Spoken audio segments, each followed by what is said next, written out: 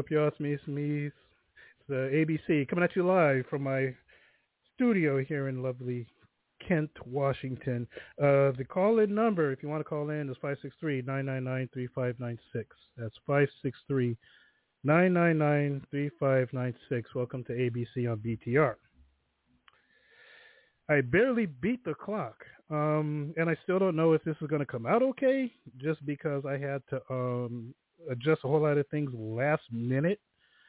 There's a horrible echo in my microphone that seems to be gone now, but I don't know if the changes that I made was going to reflect in the final outcome, or whether you guys listening still hear this horrible echo or not. But I'm rolling with what I'm rolling with because I literally beat the clock with like 5 seconds to spare before the show actually fired up.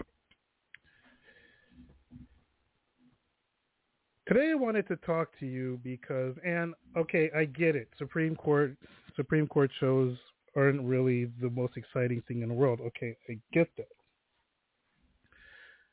But I think I'd be remiss if I didn't talk more about this 303 creative thing, because the more I look at this and the more I kind of delve into it and study it and then see like all the reactions to it and the reactions that are still going on,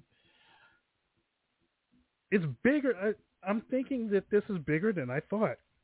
And I'm sitting down and I'm thinking about this and I'm asking myself, hey, why is the reaction what it is? Because you think, okay, with the whole, hang on, let me do this real quick. This is for my own comfort. With the whole Colorado cake baking thing, I think it was in Colorado. Well, wherever the cake baking scandal was, where they didn't bake the cake for the gay couple, right? So the Supreme Court kind of passed that off. They were like, well, yeah, we'll just keep things as status quo, and we'll kind of revisit this a little later. That's what they did with the cake thing. But then it came around full circle, right? And it came around in the form of 303 Creative. And by the time 303 Creative rolled around, the Supreme Court is like, we got to do something about this. We got to make some kind of decision, or else it's going to keep coming around and around and around and around.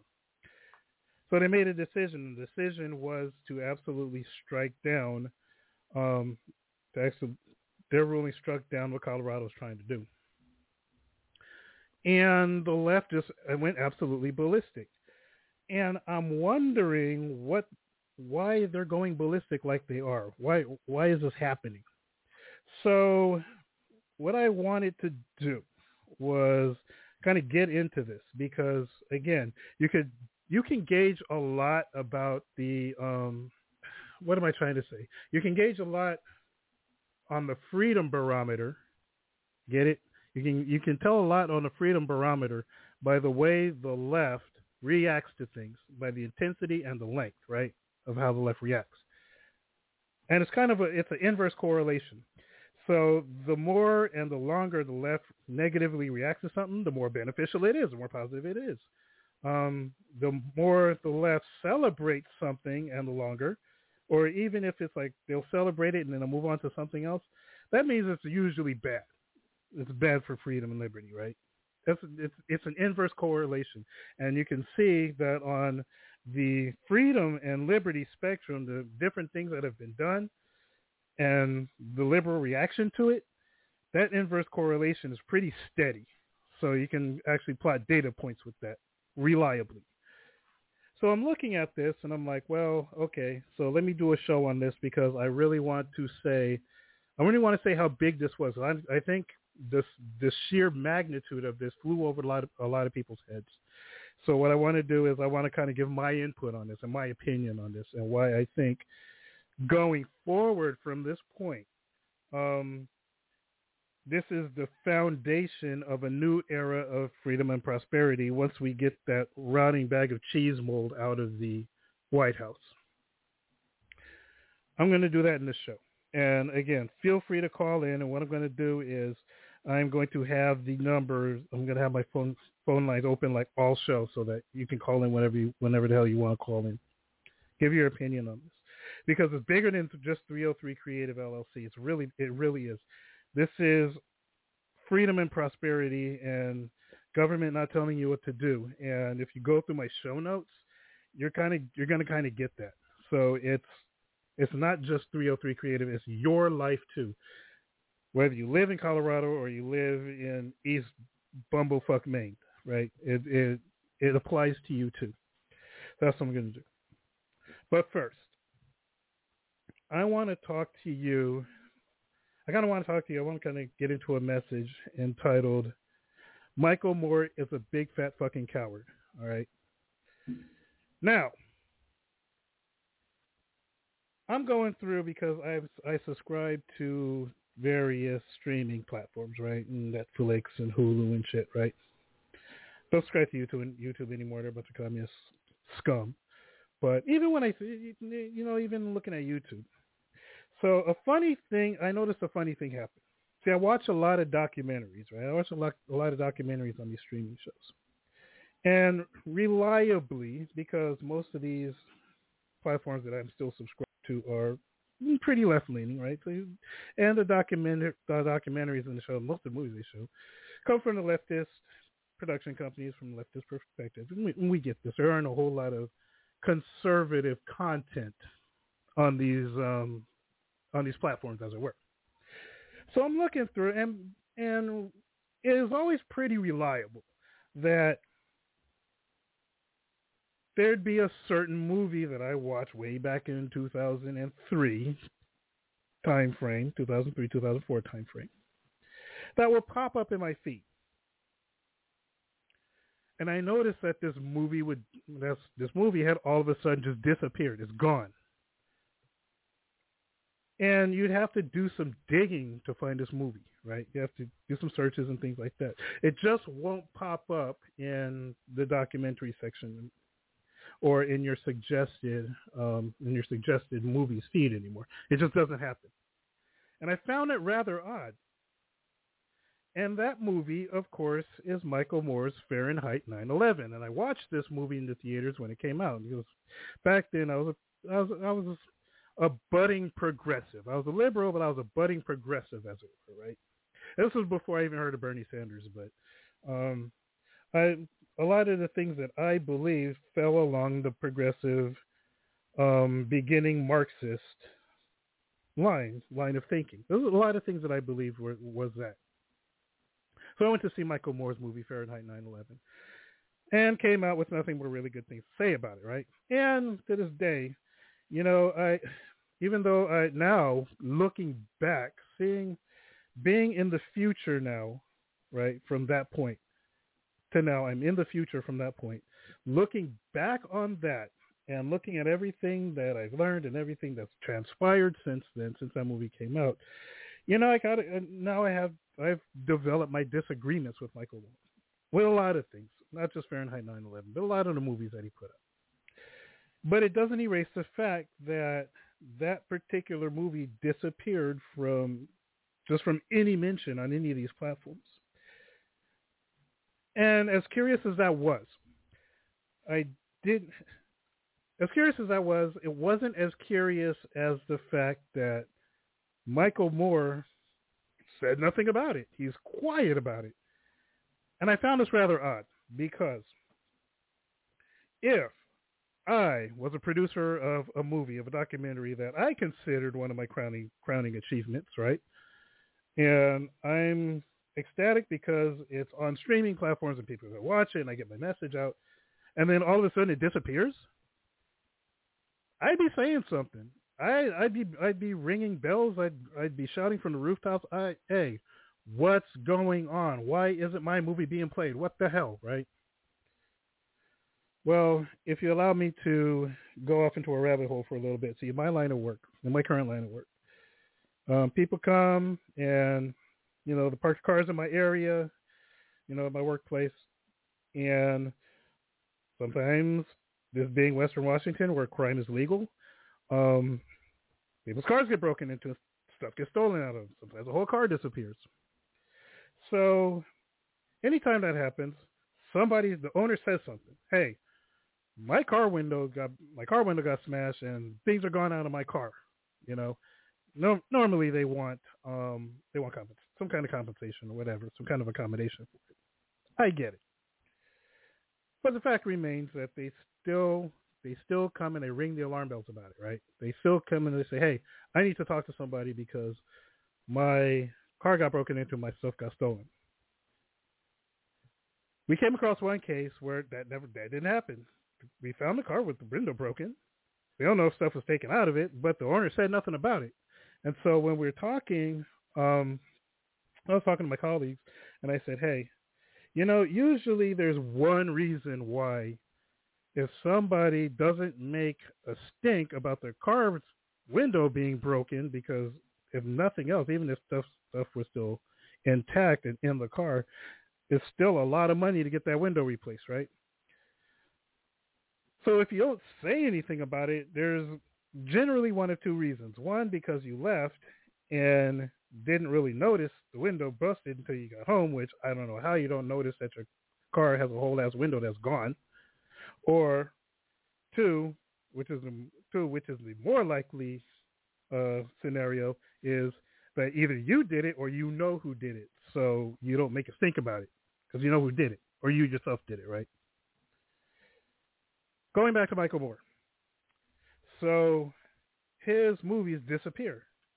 You can't find them anywhere. Well, you can, but you got to dig for it, right? You got to do a search and sift through all the movies before you get to his. Or if you know how to do a direct, if you know the parameters to search for, you can get right to the movie. But you have to do a search. It won't come up in your it won't come up in a feed or anything. And if it does run in a list of documentaries. If you go to the documentaries category, it's going to be somewhere like toward the bottom where you have to scroll. Well, and to be fair, I'm not going to say that is the definitive reason why. I mean, I have been watching a lot of conservative content, so maybe it could just be that because I've been watching so much conservative content, it kind of pushed Michael Moore's down in the algorithm. Okay, that could be a possibility too. But I still found it kind of strange that Michael Moore says nothing, even if that were the case, right? Even if that were the case, and I'm completely wrong about it being memory hold. The fact that Michael Moore is saying nothing about this movie anymore is kind of weird to me. But then I figured it out. I figured out why. Again, if a car owner doesn't say anything about his window being broken, it's usually because either A, he did it, or they did it. Could be a she, but either because they did it or they know somebody who did it. Same with Michael Moore. I think Michael Moore is purposefully not talking about. I think I'm of the thought that he hopes that this movie would go away. Now, why would Michael Moore want one of his movies to go away? Especially Fahrenheit 9/11, which he considered to be one of his crown jewels. That's kind of a weird thing for one of the movies that you consider to be the best. Because ever since, I'm say this, and I'm kind of confident about this, but ever since the Democrats started trying to throw Trump in prison for election, quote unquote, election denial, or trying to overturn the results of an election, right? Well, Michael Moore, if you watch Fahrenheit 9/11, see, the Democrats are trying to criminalize questioning the results of an election under an Insurrection Act. Like, if you dare to try to change the results of an election, you are an insurrectionist. This is what they're saying. So they're going to try to prosecute you under tenets of the Insurrection Act if you question the results of an election, which is what they've been trying to do to Donald Trump, which is why you see him facing lawsuits in Georgia and the whole thing. Well, the whole thing in Miami was the documents, but he's got other indictments. He's got other indictments in other places. And also the Michigan Attorney General, who is a barking Marxist, has indicted 16 alternate electors for doing their constitutional duty. But because they consider that trying to change the results of an election or questioning the results of the election, they're trying to criminalize it. Hence, these 16 alternate electors are being prosecuted in the state of Michigan. So why is Michael Moore? So what does that have to do with Michael Moore's Fahrenheit 9/11 and why he's quiet about it? Well, it's funny because if you watch that movie, I think it's the opening sequence, and if it's not the opening sequence, it is close. It is within the first 10 to 15 minutes of the movie. He plays a clip, a supercut of different Democrats saying that they think that they want the results of the 2000 election thrown out for various reasons. And because Michael Moore, he included it in the movie because A, the Democrats haven't tried to, up to this point, the Democrats had never tried to criminalize questioning the results of an election. That's number one. And then number two, well, no, let's go with number one. So he includes, number two. We'll go with number two. Number two, he tried to use it to push the racism card, right? Because everybody that he featured, now he didn't play everybody who quoted the who questioned the results of the 2000 election, but he did play all the black ones, Sheila Jackson Lee and all of them. So he has now in this movie a super cut of Democrats questioning the results of an election. And now if somebody brings this movie to the table, like in court, and says, hey, look, Your Honor, if they're trying to hang Donald Trump for questioning the results of an election, look at Michael Moore's movie. Michael Moore's movie, within the first 15 minutes of the movie, has Democrats questioning the results of an election. Now you see why Michael Moore wants Fahrenheit 9/11 to quietly go away, is because he is scared, and this is why I say he's a big fat fucking coward. He's scared to stand up and say, you know what? Yeah, I have a copy of the Democrats questioning the results of an election, to which he can say, and he's not going to because, again, he's a big fat fucking coward, to which he can say, hey, you're wrongly prosecuting Donald Trump, or if you're going to prosecute Trump, you got to prosecute these guys too, because they're doing the same thing you're accusing Trump of doing. But Michael Moore would never do that because he's a big fat fucking coward. So that's my 2 cents. I'm going to take a break. And then when I come back, we're going to get into 303 Creative. This is mainly for recording purposes, but if you want to call in, absolutely call in. The number is area code 563-999-3596. You are listening to ABC on BTR. Hey, let's take a minute and meet Clark Kent, or a Superman. Chief, believe me, you're in for a treat just as soon as Jimmy gets back here. Great Caesar's ghost. What's holding him up? You know I can't work without a good breakfast. Chief, Jimmy's bringing a box of Kellogg's Sugar Smacks. All the more reason for hurrying. Confound it, that boy knows I like those new Sugar Smacks. And he knows I do, too. And that's a cinch. Well, here I am. Young man, if you spill those new Sugar Smacks, you're fired. Golly, Chief, I hadn't opened up the box yet. But I'm going to now. Well, I guess we all agree on Sugar Smacks. Right. Folks, don't wait. Get Kellogg's new Sugar Smacks. They're better than ever. Puffs of wheat, sugar toasted, and candy sweet. You bet. Just get Kellogg's Sugar Smacks, brand new. A Northwest Mountie, and he's been trailing this desperate character for 3 years. And I'm tired. Well, it's him or me. Uh-oh. He's got an aching head, an upset stomach, and an empty gun. What you need is some Alka-Seltzer. You know what they always say. Yeah, a Mountie always gets his man. Oh, no, I mean about Alka-Seltzer. Relief is just a swallow away. Well. Down, down, down, the stomach through. Round, round, round, the system too. With Alka-Seltzer, they always say, that relief-giving Alka-Seltzer. For that headache and upset feeling, take Alka-Seltzer. Relief is just a swallow away. Hi, kids. Look at some delicious magic with the extra good chocolate-flavored syrup, Bosco. Now watch. Take ice cream, spoon on extra rich, extra thick, extra chocolatey Bosco syrup. There's the best chocolate flavor you ever tasted. More Bosco magic. Cake, ice cream, topped with extra thick, extra chocolatey Bosco syrup. Try it. Bosco also makes milk chocolatey delicious. Tell Mom to get Bosco chocolate-flavored syrup for you. Sing out, I love Bosco. It's rich in chocolate tea. Chocolate-flavored Bosco is mighty good for me. Mama puts it in my milk for extra energy. Bosco gives me iron and sunshine vitamin D. Oh, I love Bosco. That's the drink for me. I'm a spaceman.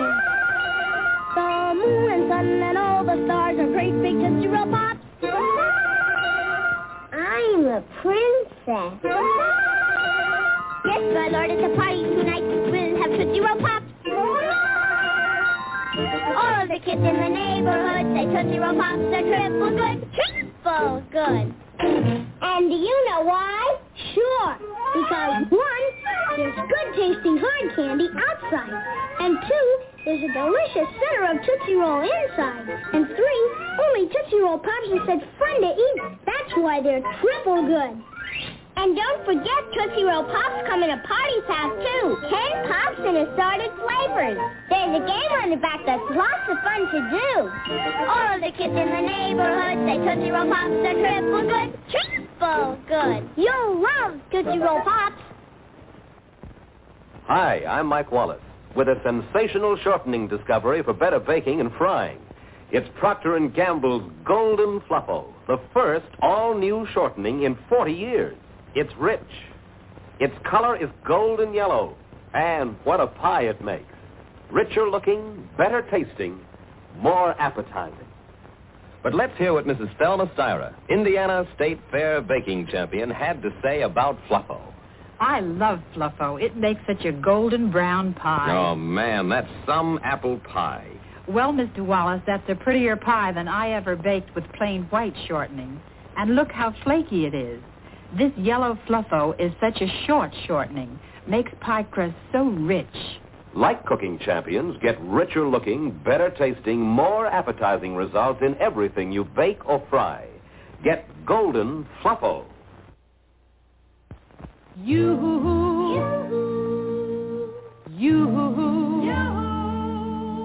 I've got a Swiss cream sandwich for you. Crisp golden cookies, and in between, an extra thick, it's my pick, filling of cream. Dessert time, tea time, don't miss Swiss.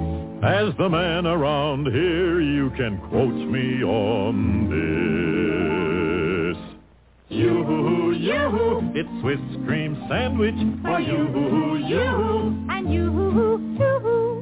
A truly different cream sandwich, Swiss cream sandwich, baked by Nabisco. The luscious, creamy fillings in a class by itself. No other like it. And these tempting vanilla cookies are so light, they melt in your mouth. Yoo-hoo, yoo-hoo, it's Swiss cream sandwich for you-hoo, yoo-hoo. And you-hoo, too. Swiss cream sandwich. Say, it's time for my favorite dance team, so let's look.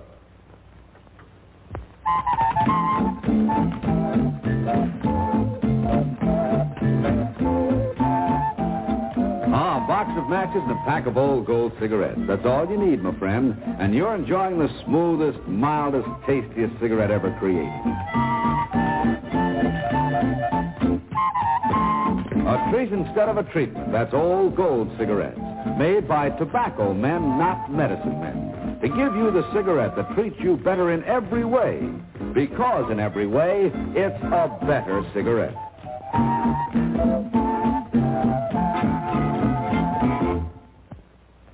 Good, huh? Yes, for a treat instead of a treatment. Get a pack or get a carton of old gold cigarettes. Right now, this is Dennis James reminding you to keep smoking Old Gold cigarettes. Thanks. Attention. To help carry on our important work, I want you to join the Secret Squadron and wear this official badge and have this secret decoder. Following each week's adventure, I'll send an important secret message, and only Secret Squadron members who have decoders can decode them. Also, later I'll tell you the simple rules for joining the Secret Squadron, but you must promise to do as I do. Keep yourself healthy and mentally alert. And drink Ovaltine every day. It's the official drink of the Secret Squadron. We Secret Squadron members know chocolate-flavored Ovaltine helps give us what we need for rocket power. Yes, just as a rocket adds thrust during takeoff, Ovaltine can add the kind of nourishment so important for rocket power. We drink Ovaltine hot for breakfast. Good, too. And cold for lunch and between meal snacks. And hot again at bedtime to help keep us revved up with rocket power. Believe me, Ovaltine's got what it takes to help you be a leader in your gang. So drink instant Ovaltine every day. The Gemini space flights.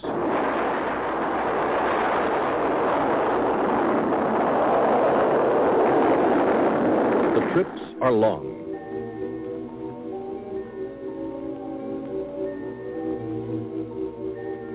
The training is hard, like this spacewalk practice. But the astronauts do some things you do. In space, they drank Tang. They mixed it like this in a zero-G pouch, because with no gravity, it would fly all over. You don't have that problem. You can mix it in a glass. Up there, they have to drink it carefully, this way. You can drink it any way you like. Tang tastes orangey. Tastes great. Has lots of vitamins C and A. Tang, chosen for the Gemini astronauts. Have a blast. Have some Tang. This man just showered with a new kind of soap. New Lifebuoy Mint Refresher. A soap so loaded with mint, so tangy, so frosty, it drives wives wicked. Every bar of new Lifebuoy Mint Refresher contains the essence of 125 mint leaves. Soap has never smelled this good before, and neither have you. New Lifebuoy Mint Refresher drives wives wicked.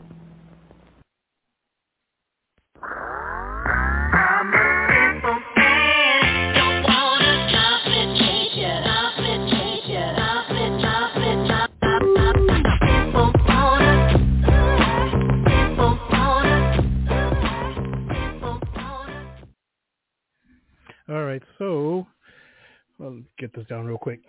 So when we last, I told you, went through the whole Michael Moore thing. Now we're going to get into the whole 303 creative thing, because again, I think that this is bigger than what we realize, right? Oh, let me adjust my little pop shields. Now, before I get into that, I got to talk about this because, I'm not going to spend too much time on it, so don't worry. But when I woke up and I looked at my feed and I saw this, and let's see, yeah. So I saw this article and I'm like, isn't that just like the left to lie about things that are going on? Now, on the face, I was just like, huh? And then I thought about it, I'm like, oh. So Associated Press ran an article today. Well, yesterday, actually. Last night. And it says, the consumer demand for speed and convenience drives labor unrest among workers in Hollywood and at UPS. Wait, y'all blaming us for the fact that you guys want more and that your employers, you're dissatisfied with what your employers are giving you, but you guys are blaming us? You're blaming consumers. Like, really, the people who actually put the money in your pockets, you're blaming us for the fact that you guys have to strike. Whatever. New York, AP, 6 straight days of 12-hour driving, single-digit paychecks. The complaints come in. The complaints come from workers of vastly different industries, UPS delivery drivers and Hollywood actors and writers. But they point to an underlying factor. I'm reading from the article. But they point to an underlying factor driving a surge in labor unrest. The cost to workers whose jobs have changed drastically as companies scramble to meet consumer expectations for speed and convenience in industries transformed by technology. Now, again, you can't blame that on us. Why? Because in an ever-changing, even if we said that, hey, timeliness and it's not a factor, it's just getting our stuff unharmed to us. Even if we don't have to have it like later today after we ordered it, right? Even if we did, remember it was the whole essence of snail mail. We order something and then 2 weeks later it comes, right? We were okay with that. But as technology evolved, because that's what things do, things evolve. It's not the fact that, well, yeah, consumer expectations evolve with it. However, most consumers would be okay with getting things in a little bit, which is why Amazon, there are just people who don't put down the coin for Amazon Prime so they have it free the next day. They don't have to. They don't feel like they need to. So you can't blame consumers as a whole for the fact that you're not getting what you think you deserve. Now, coming down the pike, maybe in a couple of weeks, I don't know. We'll see how the whole Vegas thing shakes out, which I'm going to talk about that in the next show. But I'm going to talk about how to value labor, because these people, and it's really with this new generation of workers, I don't understand it. Well, no, I do understand it. It's because the public education system is so crappy they didn't teach this. But there's a way to figure out how to value your labor. And it just seems like nobody knows how to do this, which is why the strike is going on. And especially now with the writers and the actors now, because they've allowed AI to come in and do work for them because they didn't want to do as much work. It's my opinion. Be quiet. Then the value of their labor has been decreased. Their labor has been devalued because of AI. It's the same thing with, no, you can't. When these trucks go to, and it's going to happen because of something I'm going to talk about later in the show. We'll talk about this and I'm going to get onto the subject. But when these trucks go to self-driving electric, and programmable internet-based driving, and GPS-based driving, these UPS workers that are complaining about single-digit paychecks are really going to be hurting, because they're going to be out of a job because they've allowed technology to basically push them out of what they're doing. Anyway, so they think they want to blame us now. Just wait. Just wait. 303 Creative. So the 303 Creative thing, and it was a decision that was handed down, 303 Creative versus Alanis, came out of Colorado. And what let me not paraphrase. Let's go right to the text, because the text you need to understand the text of the decision to understand why I'm going to say about the reaction to the decision what I'm about to say. So let's go into page 6, because page 6, I think it was Justice Gorsuch, right? Or was it Chief Justice Roberts? It was one of the two. Let me head to page 6 real quick. Page 6, the syllabus. Gorsuch delivered the opinion. So it was Gorsuch that delivered the opinion of the court, in which Roberts, Thomas, Chief Justice, and Thomas Alito Kavanaugh and Junior Justice Barrett joined, right? Sotomayor filed the dissenting opinion. I'll get into that. And the reason why I'm going to get into Sonia Sotomayor's decision is because Sonia Sotomayor's dissent is what's driving the narrative over the reaction. The reaction is purely because of what Sonia Sotomayor is saying. So what the media said, what the media is going off of is, you'll see. But Justice Gorsuch delivered the opinion. Now, 303 Creative, let's get into this. 303 Creative et al. Petitioners, Aubrey Alanis et al. On the writ is a certiorari. I can never say that word. I'm not even going to try. To the United States Court of Appeals for the 10th Circuit. Justice Gorsuch delivered the opinion of the court. Like many states, Colorado has a law forbidding businesses from engaging in discrimination when they sell goods and services to the public. Laws along these lines have done much to secure the civil rights of all Americans, but in this particular case, the Colorado does not just seek to ensure the sales of goods or services on equal terms. It seeks to use its law to compel an individual to create speech she does not believe. Now, to pull this back a little bit, I said in the first show that I did addressing 303 Creative, you can go back and listen to it, that, again, just like I'm going to say in this show, it has nothing to do with LGBTQ. What Colorado did was, and I'm going to bring up the law in a minute, what Colorado did was they made this law that says you can't discriminate against these things, these protected categories, which on its face is fine. But then when you, again, what they did was very deceptive in how they did it, because they left something out. And because they left something out is the reason why it got destroyed in the Supreme Court. So again, what Justice Gorsuch is saying here is that, hey, what Colorado did was try to compel somebody, and I'm gonna go to the proof in a little bit. They tried to compel somebody to do something on which she does. They try to get her to do something she doesn't believe in. They try to do something that she considers sacrilegious. All right. So on to the next. So it seeks to use this law to compel an individual to create speech she does not believe. The question we face is whether that course violates the free speech clause of the First Amendment. Through her business, 303 Creative LLC, Lori Smith offers website and graphic design, marketing advice, and social media management services. Recently, she decided to expand her offerings to include services for couples seeking websites for their weddings. As she envisions it, her websites will provide couples with text, graphic arts, and videos to celebrate and convey the details of the unique love story.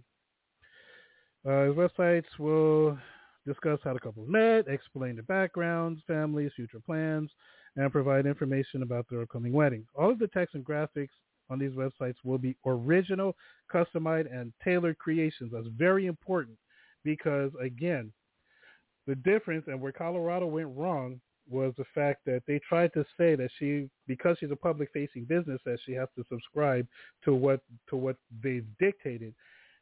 But the thing is, when that's fine if you're selling stuff that isn't really original, that's already been established. If something is coming out of your creativity, hence trademarking and copywriting, you can't copyrighted and copyrightable and trademarkable things that come out of your imagination aren't subject to those laws. Why? Because the First Amendment protects those things. But keep going. The websites will be expressive in nature, designed to communicate a particular message. Viewers will know too that the websites are Miss original artwork, hence copyrightable, trademarkable. Copyrightable. The trademarking is something completely different. Viewers will know too that the websites are Mrs. Smith's original work for the name of the company, which she owns and operates by herself, will be displayed on everyone. So she's going to brand it with her trademarked brand, 303 Creative LLC. It's trademarked. Also, since the website will be her own original ideas, therefore it's going to be copyrighted. And copyrighted information is protected under the free speech clause of the First Amendment. So, again, we're going to show you where Colorado goes wrong in a minute. Let's see. Let's move down. To clarify. Let's see. While Mrs. Smith, I'm going down a little bit. Well, yes, no. While Mrs. Smith lays the groundwork for her new venture, she has yet to carry out her plans. So she established 303, but she hasn't really gotten into actually making stuff. She's just she put her business out there, she advertised it, and she's waiting for some customers to come in. This is what to say. Mrs. Smith has laid the groundwork for her new venture. She has yet to carry out her plans. She worries that if she does so, Colorado will force her to express views to which she disagrees because, again, she's a Christian, right? She's a Christian, and she doesn't agree with gay marriage for biblical reasons. It's going to become important in a minute. Mrs. Smith provides her website and graphic services to customers regardless of their race, creed, sexual orientation. And it even says here, she provides her website and graphic services to customers, right? Regardless, she doesn't discriminate against everybody. It says it right here. Mrs. Smith comes in and says, look, I'm not trying to discriminate against anybody. If a gay couple wants to come in and say and have a website done for, I don't know, their business or something like that, cool, no problem. If they want to come in and say, my nephew's graduating school, or cool, right? But what they came in and said was, hey, we want you to create a website to celebrate our wedding, and that to a Christian is sacrilegious. Real Christians, not those Lutheran people, but real Bible believing Christians. That's sacrilegious to them, and it's protected. Anything religious under it says so in the First Amendment, right? So what had happened was, and to clarify her rights going down, so Mrs. Smith acknowledges that her views about marriage may not be popular in all quarters, but she asserts the First Amendment's free speech clause protects her from being compelled to speak what she does not believe. If you read the First Amendment, that's exactly what that says. The Constitution, she insists, protects her right to differ. Again, read the Constitution. That's exactly what it says. To clarify her rights, Mrs. Smith filed a lawsuit in federal district court. In that suit, she sought an injunction to prevent the state from forcing her to create websites celebrating marriages that defy her beliefs. Again, to any constitutionalist, even the budding brand new constitutionalist, this is self-evident, right? It's self-evident. It needs no explaining. It's common sense. You can't come in and tell somebody what to believe, what to religiously believe, and you can't come in and tell somebody who holds certain religious convictions to put their name on anything that defies their religious convictions. You just can't do it. Yet Colorado, let's go to this Colorado law. Hang on. It's right. Hold up. Okay, let me get to the page, and this is it. Now, public accommodation, CRS, subsection 24-34-601. This is Colorado. Place of public accommodation means any place of business engaged in any sales to the public and any place offering services, facilities, privileges, and advantage of accommodations to the public. It is a discriminatory practice and unlawful for a person to directly or indirectly to, and this is in the show notes, by the way, refuse, withhold from, deny to an individual or group full and equal enjoyment of the goods, services, facilities, and privileges, advantages, or accommodations of a place of accommodation. That's fine. That's in line with the that's in line with the Civil Rights Act of 1964. That's cool. But this next part is the problem. And it says, because of disability, race, creed, color, sex, sexual orientation, including transgender status, marital status, national origin, or ancestry. I put that in the show notes. And I put that in the show notes because they are missing one very important word, which is why they got crushed in the Supreme Court. And that word is religion. They left out religion. Now, whether they erroneously did it because they're stupid or they purposefully did it to skirt the issue and try to force Christians to do things that force Christians to do things for the LBG and transgender community that normally the government couldn't compel them to do. Whatever the case is, they left out religion in this. And that's why they got crushed, because both in the Constitution and the First Amendment and in the Civil Rights Act of 1964, both mention religion, and they didn't. So this is why Colorado got crushed in the Supreme Court. Now, you heard, I just read from Justice Gorsuch's opinion. You can read that to yourself. I think I linked to it in my, if I didn't, I'm going to have to link to it after the show. But you can actually read the text that I'm reading from of the, and it's on supremecourt.gov. Opinions 22F PDF 21-476 SC185.pdf. I'll link to it after the show, and I'll link to it probably on my Facebook and Facebook. So read this opinion because, again, nowhere in Justice Gorsuch's opinion, he talks about Mrs. Smith, talks about her. They talk about the Colorado law.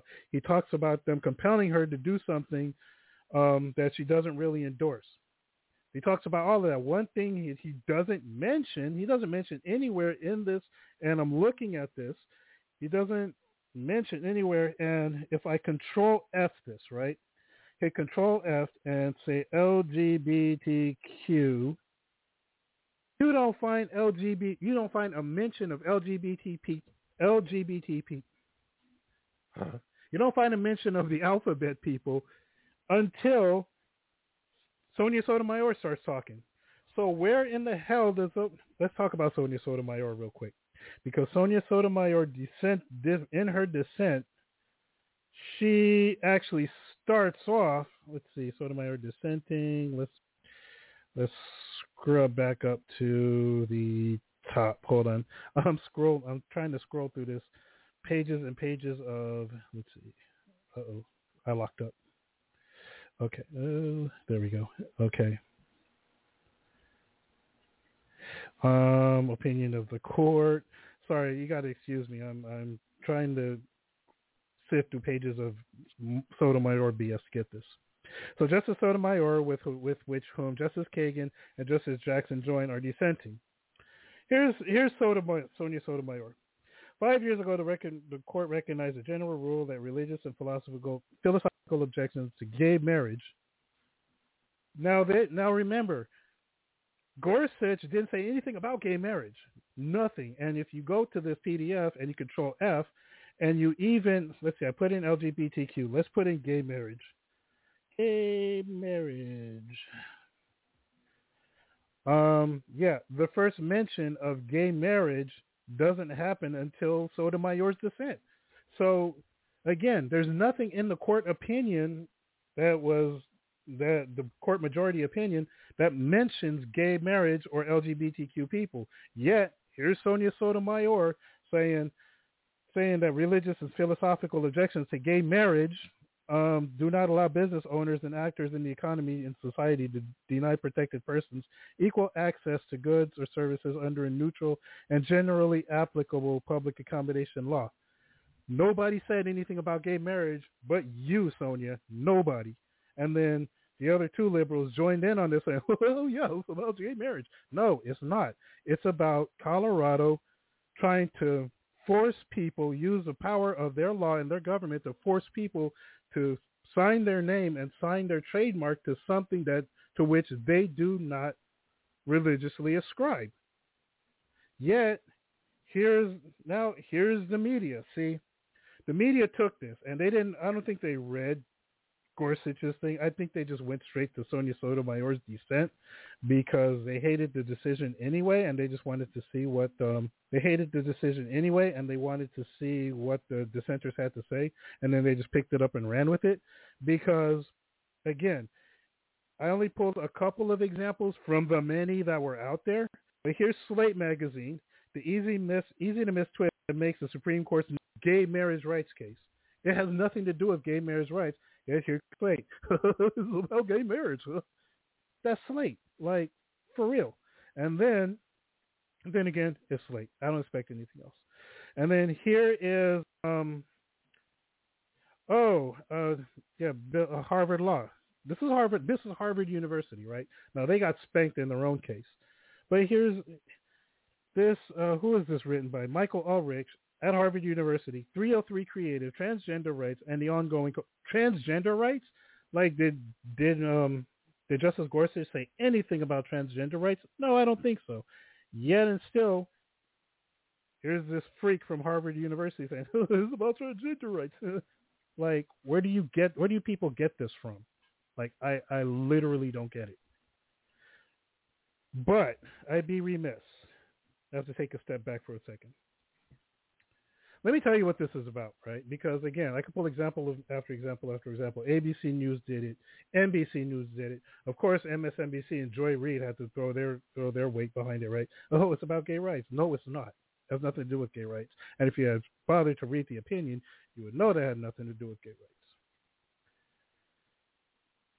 But I'm going to tell you what this is about, right? Because, again, actually, before I even do that, let's go back into my show notes. Because not only do they want you to think that this is about the gay rights, which is absolutely not. If you read the text of the opinion, it has nothing to do with gay rights. In fact, Sonia Sotomayor made it about gay rights when it was anything but, right? But now the media is saying that certain aspects of the case have been falsified. Here's the Guardian, right? To the left of Mao Zedong.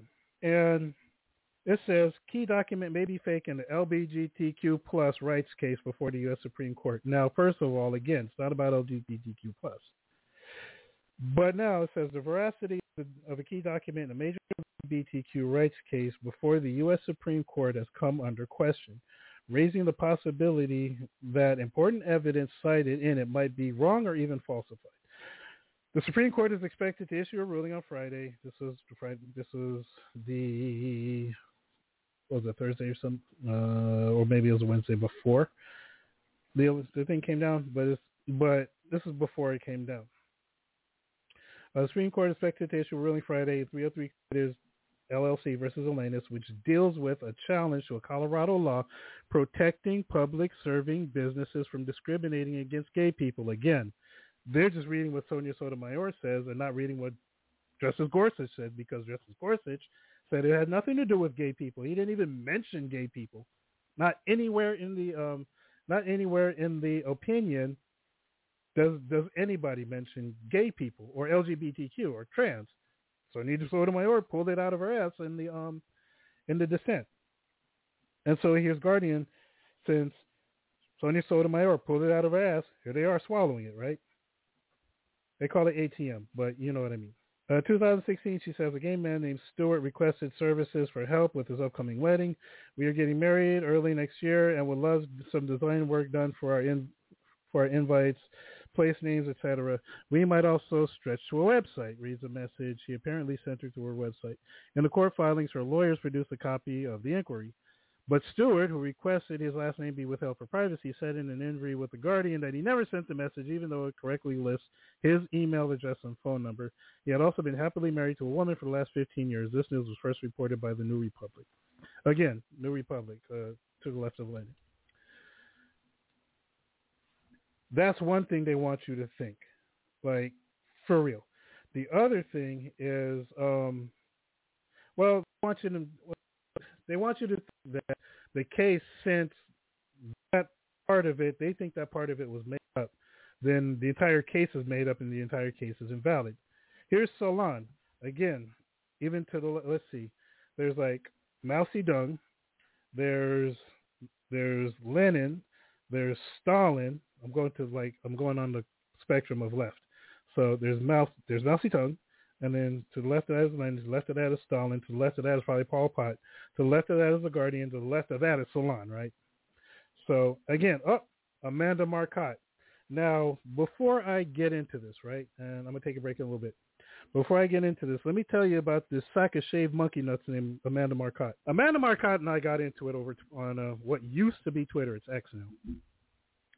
Amanda Marcotte and I got into it because Amanda Marcotte posted something. She tweeted something that was so absurd, so profoundly retarded in scope that I had to say something. Normally, I don't give these leftists a time of day. I read it, I laugh at it, I move on. But she said something that was so retarded, so profoundly stupid that I just had to call her on it. And instead of like trying to hold a healthy discussion or explain her point of view, she got everybody that she, well, not everybody, but got most people who would reply, including Man Boobs, that fat piece of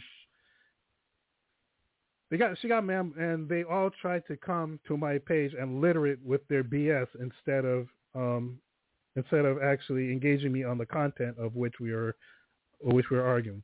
Amanda Marcotte is a feminist chef. Spit it out, Ramsey. She's a feminist monkey nuts, and I don't give her any credibility whatsoever. Neither should you. But here she is, and she's again writing for Salon. Salon is the same outlet that hires that other sack of shaved monkey nuts named Chauncey DeVega, which I'll probably say something about him in a future show. But again, back to Amanda Marcotte, right? Let's just go on what she says. Usually I don't give her, but this is so profoundly stupid. For a brief moment this summer, after the Supreme Court declined to overthrow democracy and invite Donald, you know what? No, I'm not going to do this, because she said that the Supreme Court declined to overthrow democracy and Trump to steal the 2024 election. Like, what side is she on? First of all, second of all, she's throwing around unverified. She's throwing around unverified quote unquote facts, but this is to be expected of Amanda Marcotte. She's still pissed off about the Roe v. Wade thing, because she brings that up. After the Supreme Court overturned Roe v. Wade, voters started to wake up to the fact that the well-funded right-wing movement led by the Federalist Society, which is dumb because it wasn't even the Federalist Society that brought the case, that brought the 303 creative case. It was the Alliance Defending Freedom. So you see where she's just dumb. And then she said, added to the pile were well-publicized stories highlighting the corruption of justices like Clarence Thomas and Samuel Alito. Now, what she's referring to is the fact that ProPublica, who is to the left of even Salon, right, on the scale of leftism, ProPublica put out this article that says, oh, hey, look, Clarence Thomas took a trip with this billionaire. Oh, look, Samuel Alito went fishing with this billionaire.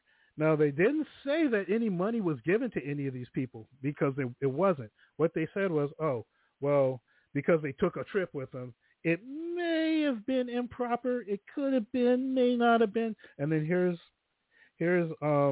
again, feminist sack of shaved monkey nuts named Amanda Marcotte saying that, well, because these stories came out, that proves corruption of Clarence Thomas and Samuel Alito. You see how dumb this woman is? And I really shouldn't have answered her, but again, what she tweeted was so profoundly stupid I had to. But this is and she believes that because the court case, the 303 case, was falsified, that she believes now that the whole case is bunk. And I'm going to tell you why her opinion is really retarded when I come back from this break. So you're listening to ABC on BTR. I'll be back. Hey, let's take a minute and meet Clark Kent, or Superman. Chief, believe me, you're in for a treat just as soon as Jimmy gets back here. Great Caesar's ghost. What's holding him up? You know I can't work without a good breakfast. Chief, Jimmy's bringing a box of Kellogg's Sugar Smacks. All the more reason for hurrying. Confound it, that boy knows I like those new Sugar Smacks. And he knows I do, too. That's a cinch. Well, here I am. Young man, if you spill those new Sugar Smacks, you're fired. Golly, Chief, I hadn't opened up the box yet. But I'm going to now. Well, I guess we all agree on Sugar Smacks. Right. Folks, don't wait. Get Kellogg's new Sugar Smacks. They're better than ever. Puffs of wheat, sugar toasted, and candy sweet. You bet. Just get Kellogg's Sugar Smacks, brand new. a Northwest Mountie, and he's been trailing this desperate character for 3 years. And I'm tired. Well, it's him or me. Uh-oh. He's got an aching head, an upset stomach, and an empty gun.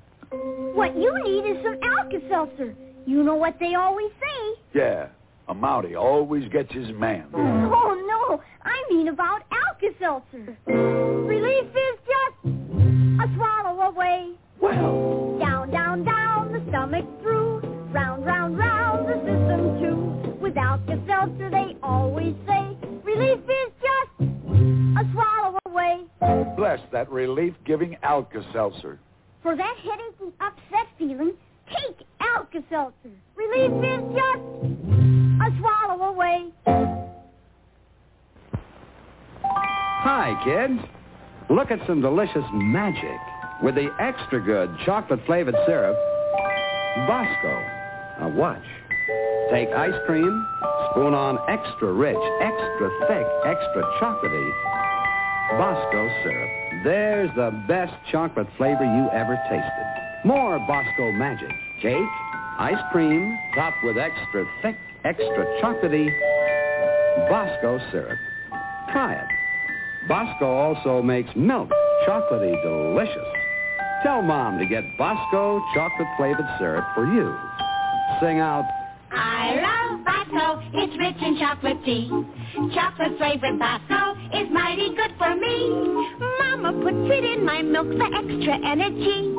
Bosco gives me iron and sunshine vitamin D. Oh, I love Bosco, that's the drink for me.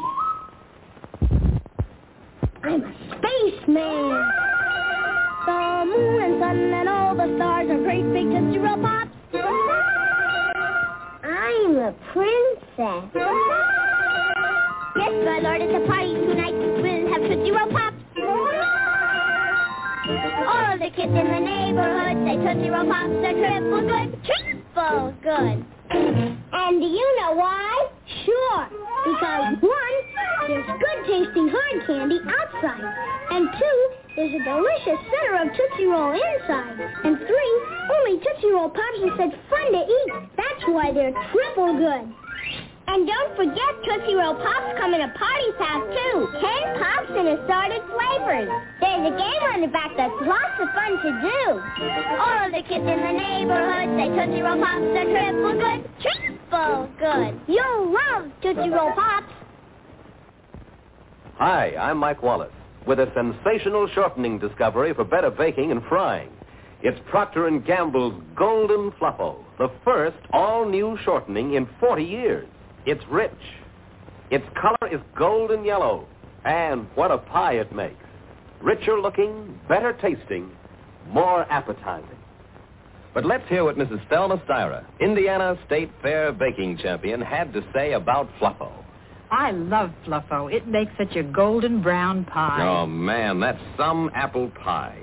Well, Mr. Wallace, that's a prettier pie than I ever baked with plain white shortening. And look how flaky it is. This yellow Fluffo is such a short shortening. Makes pie crust so rich. Like cooking champions, get richer looking, better tasting, more appetizing results in everything you bake or fry. Get Golden Fluffo.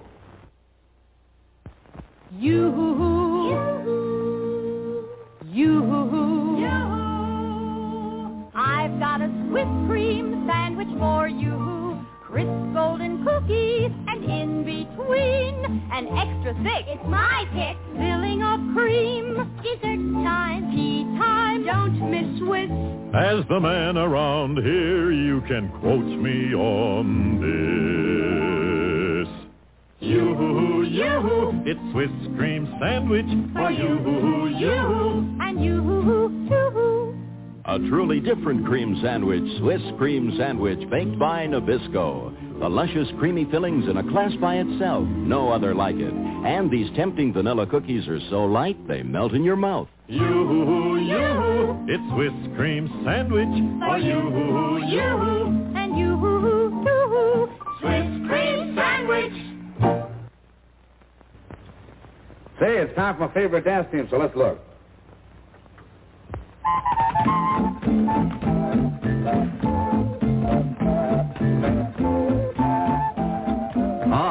matches and a pack of Old Gold cigarettes. That's all you need, my friend. And you're enjoying the smoothest, mildest, tastiest cigarette ever created.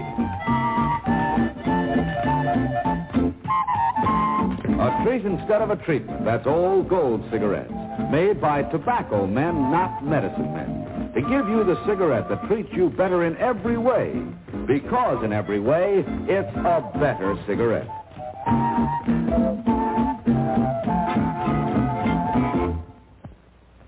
Good, huh? Yes, for a treat instead of a treatment. Get a pack or get a carton of Old Gold cigarettes. Right now, this is Dennis James reminding you to keep smoking Old Gold cigarettes. Thanks. Attention. To help carry on our important work, I want you to join the Secret Squadron and wear this official badge and have this secret decoder. Following each week's adventure, I'll send an important secret message, and only Secret Squadron members who have decoders can decode them. Also, later I'll tell you the simple rules for joining the Secret Squadron, but you must promise to do as I do. Keep yourself healthy and mentally alert. And drink Ovaltine every day. It's the official drink of the Secret Squadron. We Secret Squadron members know chocolate-flavored Ovaltine helps give us what we need for rocket power. Yes, just as a rocket adds thrust during takeoff, Ovaltine can add the kind of nourishment so important for rocket power. We drink Ovaltine hot for breakfast. Good, too. And cold for lunch and between meal snacks. And hot again at bedtime to help keep us revved up with rocket power. Believe me, Ovaltine's got what it takes to help you be a leader in your gang. So drink instant Ovaltine every day. The Gemini space flights.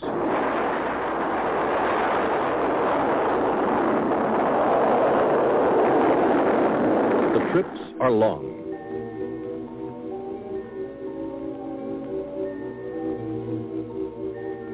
The training is hard, like this spacewalk practice. But the astronauts do some things you do.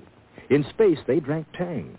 They mixed it like this in a zero-G pouch, because with no gravity, it would fly all over. You don't have that problem. You can mix it in a glass. Up there, they have to drink it carefully, this way. You can drink it any way you like. Tang tastes orangey. Tastes great. Has lots of vitamins C and A. Tang, chosen for the Gemini astronauts. Have a blast. Have some Tang. This man just showered with a new kind of soap. New Lifebuoy Mint Refresher. A soap so loaded with mint, so tangy, so frosty, it drives wives wicked. Every bar of new Lifebuoy Mint Refresher contains the essence of 125 mint leaves. Soap has never smelled this good before, and neither have you. New Lifebuoy Mint Refresher drives wives wicked.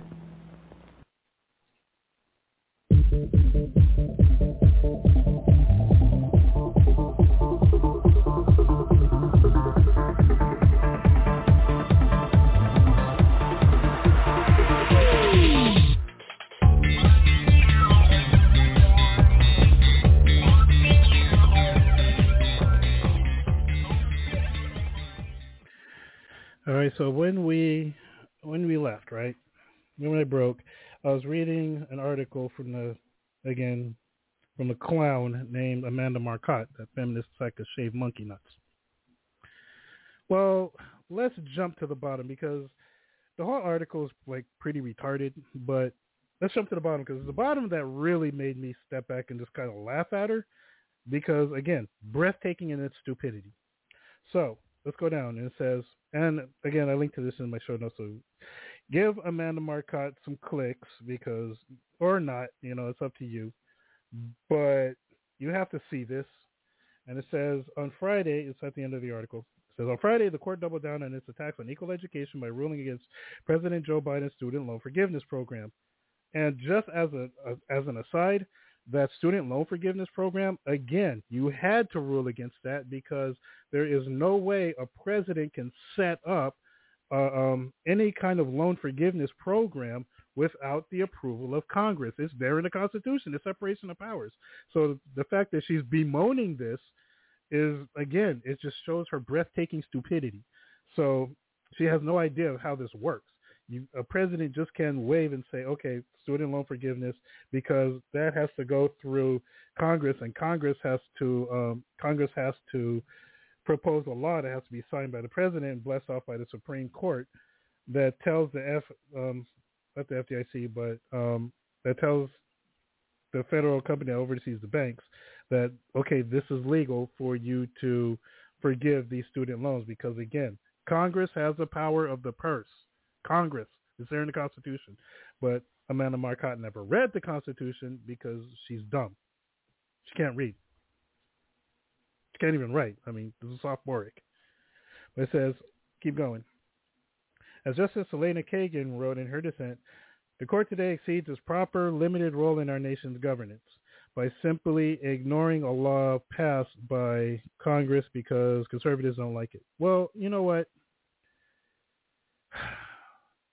It doesn't matter what it doesn't, because Congress, the Supreme Court does have a pretty limited role. They don't write laws, they don't pass laws, they don't put their stamp on laws to enact them.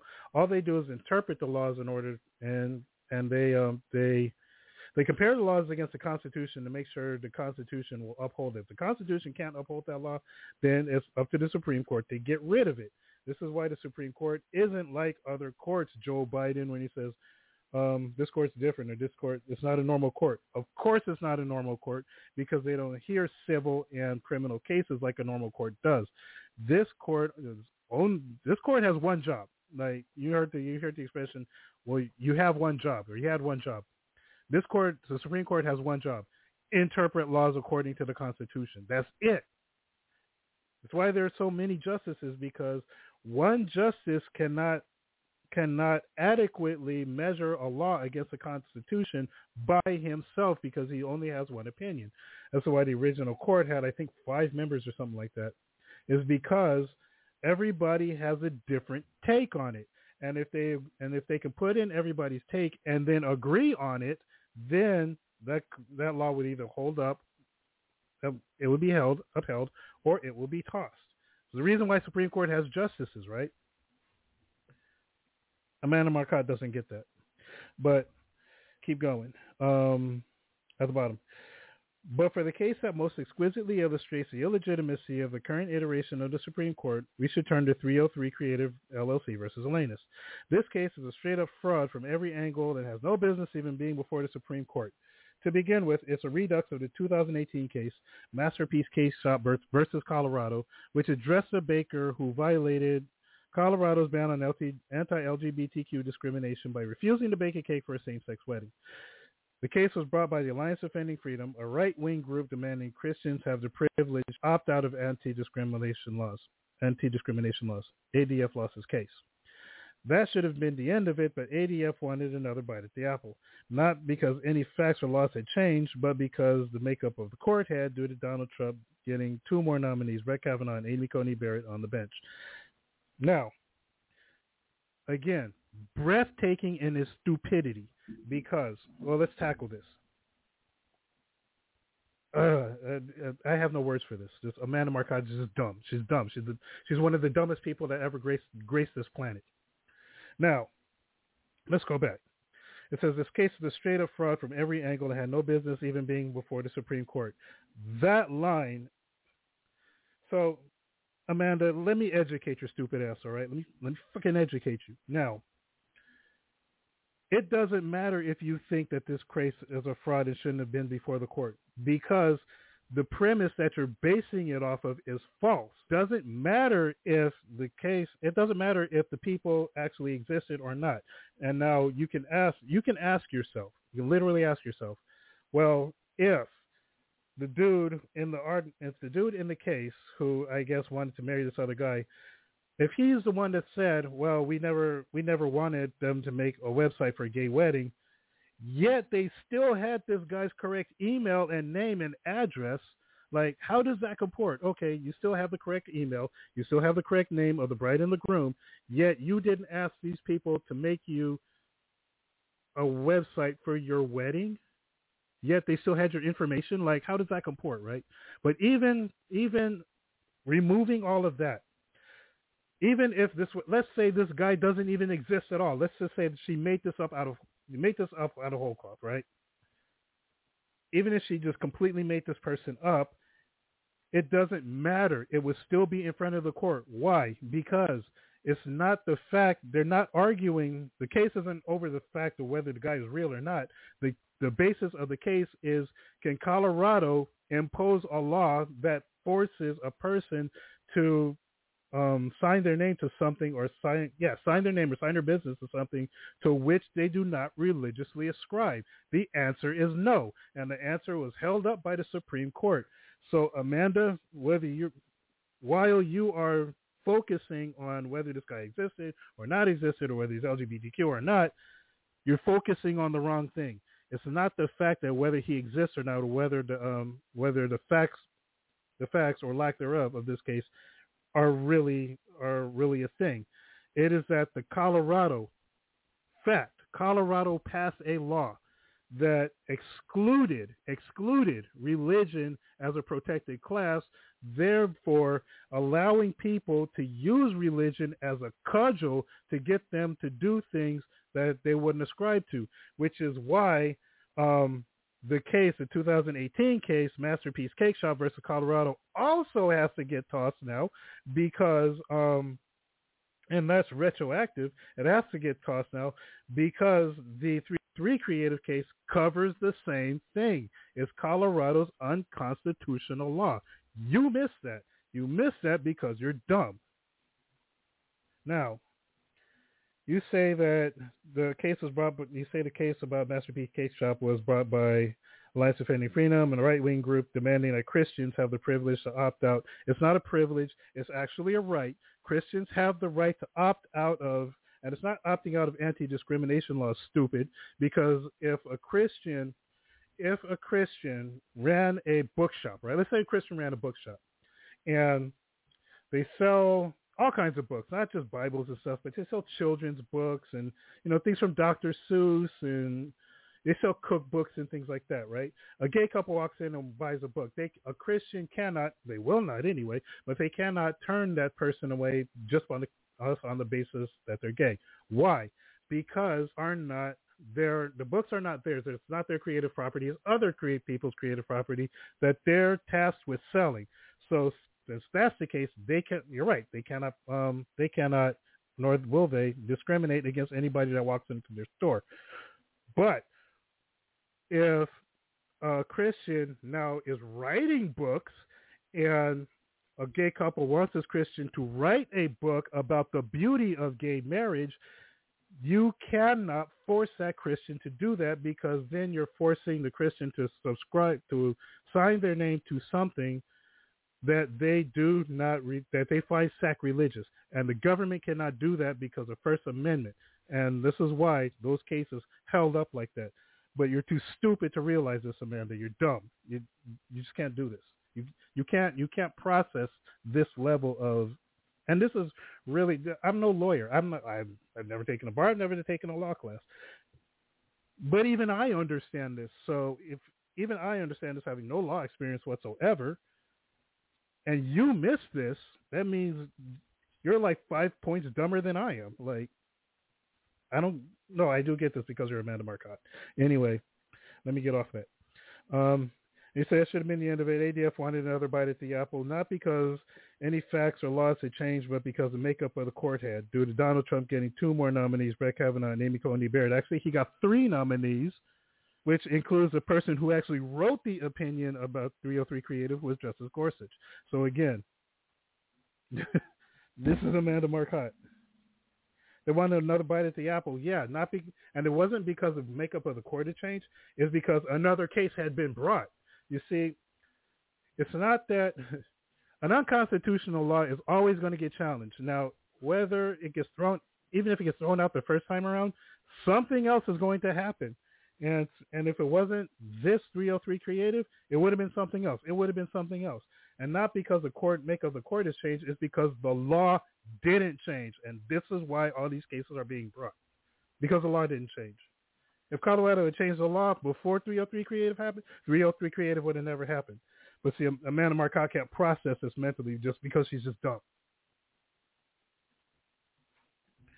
So that's it. But I was going to tell you what I thought, where I thought this came from. And again, this is something I've been saying throughout my shows. And what I'm going to do is I'm going to take a final break. And when I come back, I'm going to tell you exactly why. If you're reading my show notes, you know why.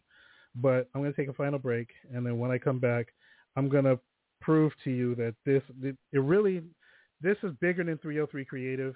This actually affects everyone out there, everyone listening to this, and everyone that they know, and then everyone that they know. And going on to 6 and 7, 8 degrees of separation, it affects everybody in the country, not just 303 creative, not just the cake shop, not just the state of Colorado. It's everybody in this country, from Florida to Washington, from Los Angeles all the way up to East Bumblefuck, Maine. It affects everybody. So what I'm going to do is I'm going to take a break, and then when I come back, I'm going to tell you what the Democrats are really up to with this and how we can fight this going forward. You're listening to ABC on BTR.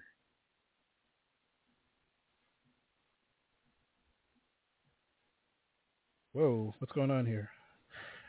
Hey, producer. Hey, let's take a minute and meet Clark Kent, or Superman.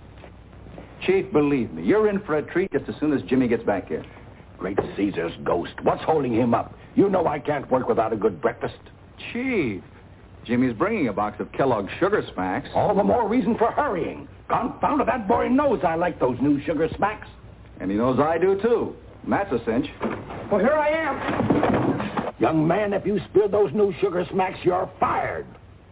Golly, Chief, I hadn't opened up the box yet. But I'm going to now. Well, I guess we all agree on Sugar Smacks. Right. Folks, don't wait. Get Kellogg's new Sugar Smacks. They're better than ever. Puffs of wheat, sugar toasted, and candy sweet. You bet. Just get Kellogg's Sugar Smacks, brand new. A Northwest Mountie, and he's been trailing this desperate character for 3 years. And I'm tired. Well, it's him or me. Uh-oh. He's got an aching head, an upset stomach, and an empty gun. What you need is some Alka-Seltzer.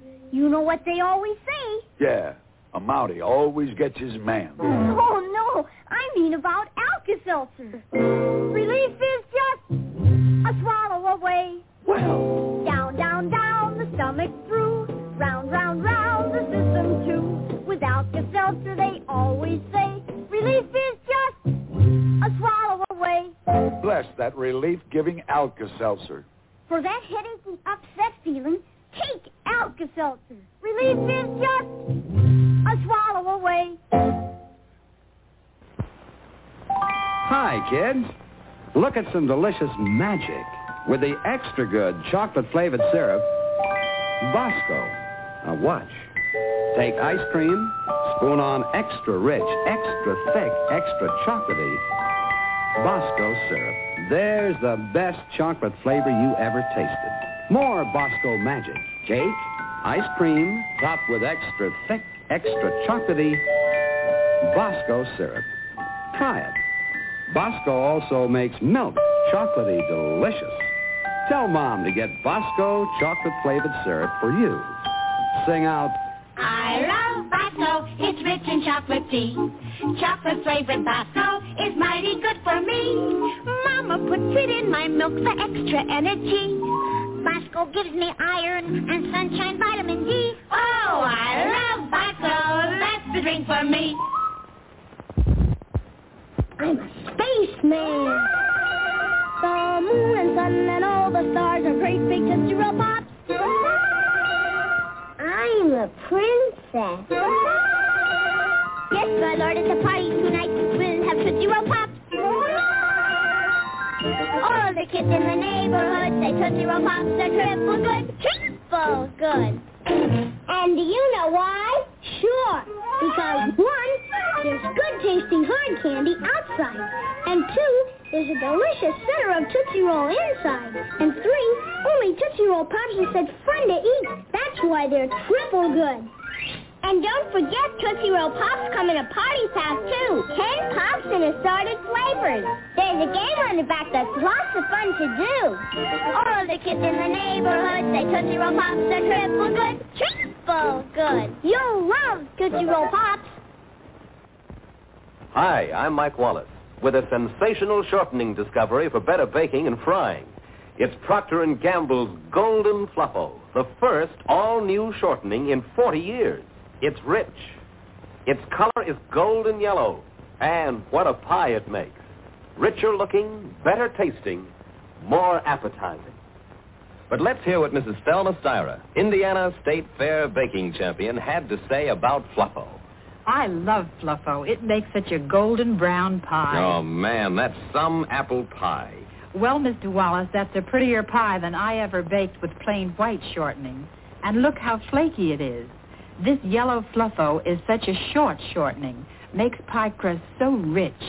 Like cooking champions, get richer looking, better tasting, more appetizing results in everything you bake or fry. Get Golden Fluffo.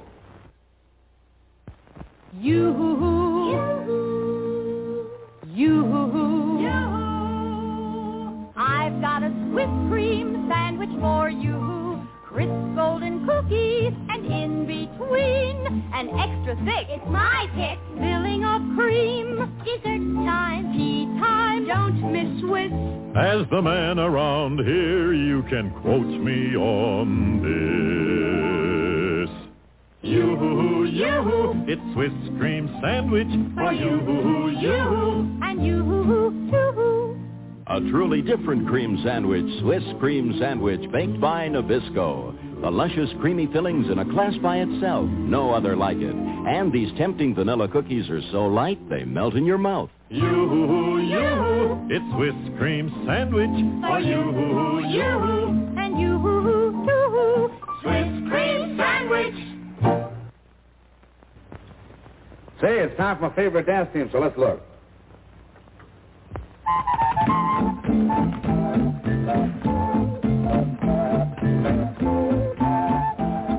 A box of matches and a pack of old gold cigarettes. That's all you need, my friend. And you're enjoying the smoothest, mildest, tastiest cigarette ever created. A treat instead of a treatment. That's old gold cigarettes. Made by tobacco men, not medicine men. To give you the cigarette that treats you better in every way. Because in every way, it's a better cigarette.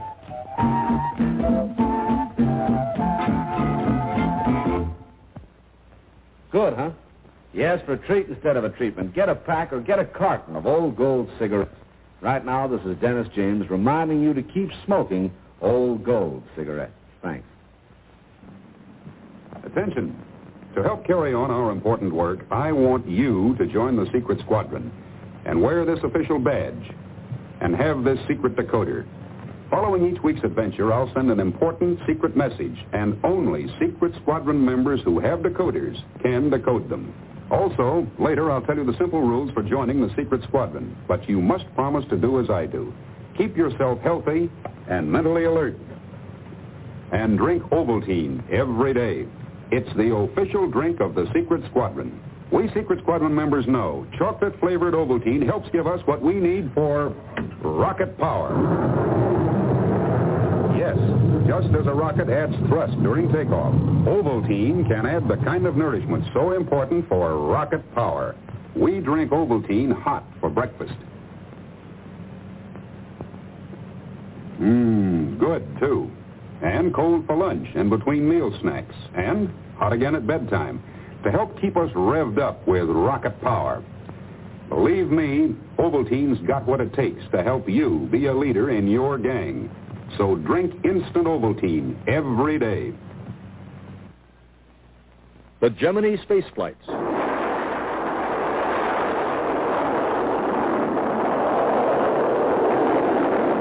The trips are long.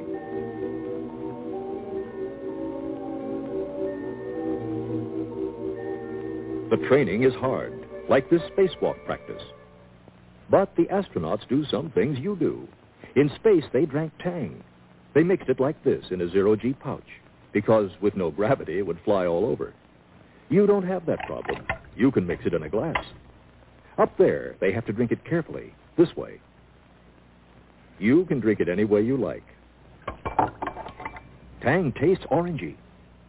Tastes great. Has lots of vitamins C and A. Tang, chosen for the Gemini astronauts. Have a blast. Have some Tang. This man just showered with a new kind of soap. New Lifebuoy Mint Refresher. A soap so loaded with mint, so tangy, so frosty, it drives wives wicked. Every bar of new Lifebuoy Mint Refresher contains the essence of 125 mint leaves. Soap has never smelled this good before, and neither have you. New Lifebuoy Mint Refresher drives wives wicked.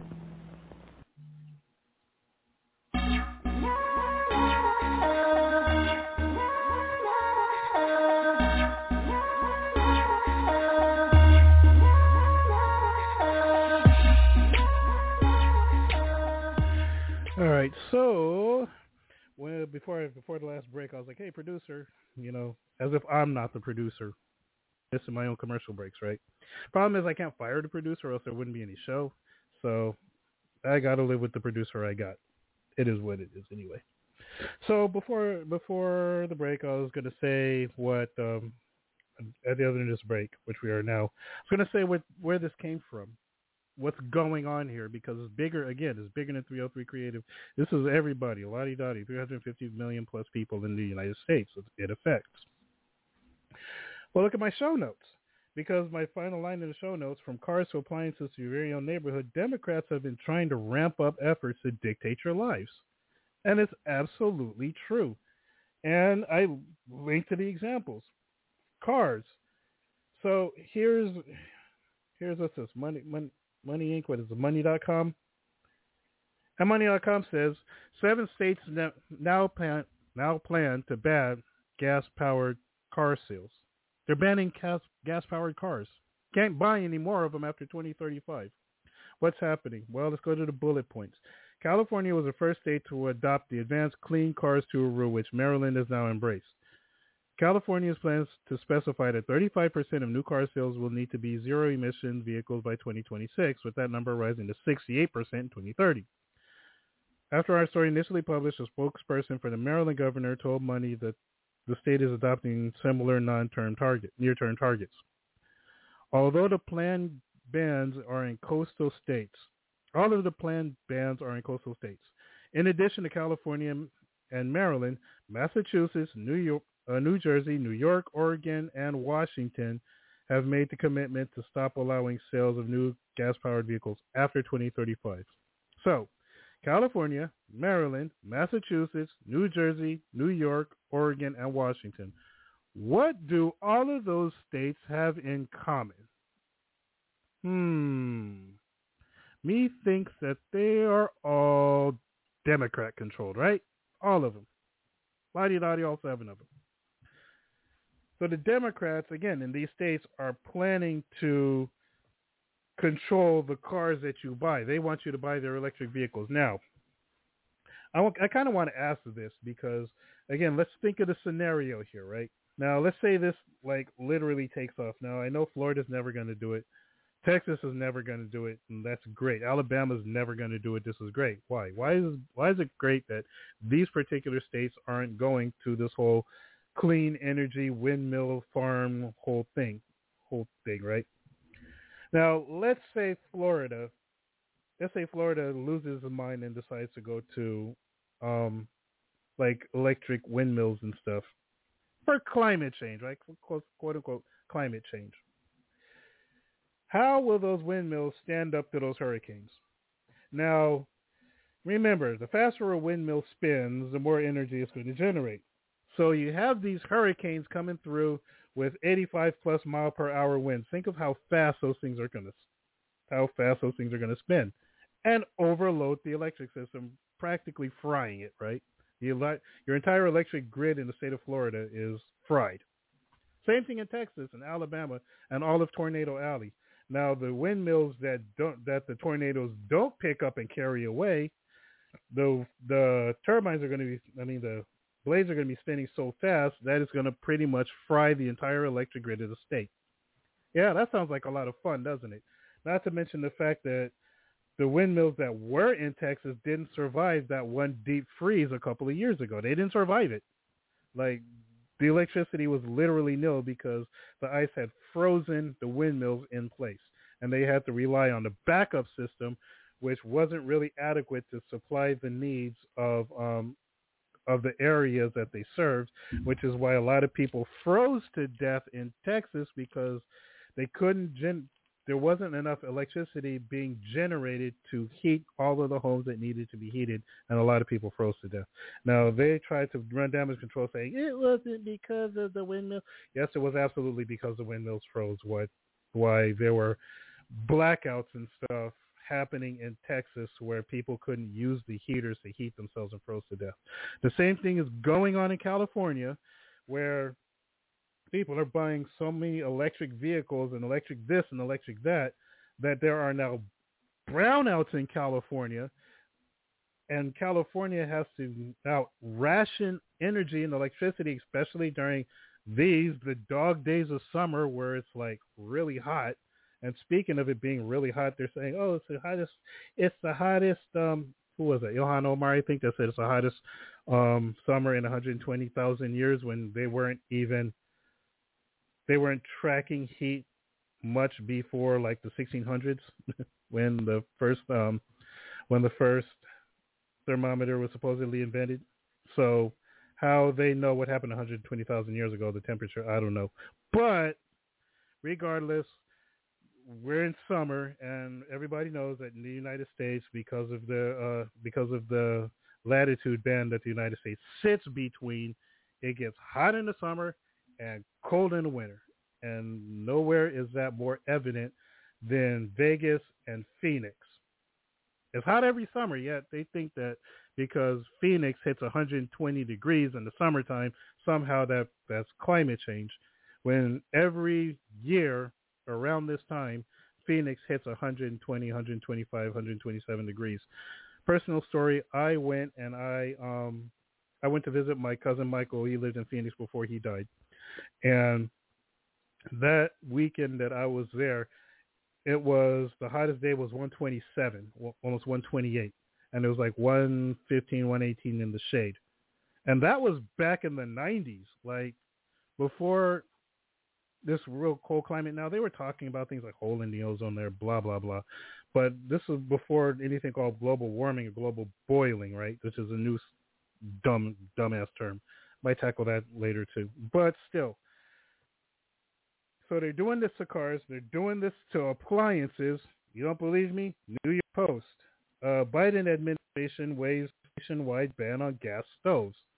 They're banning gas stoves. Why? Climate change, fossil fuels. How long have gas stoves been around, and the weather is still what it is? Like, the climate is still what it is. We go through spells of cold and spells of heat, and it has nothing to do with natural gas.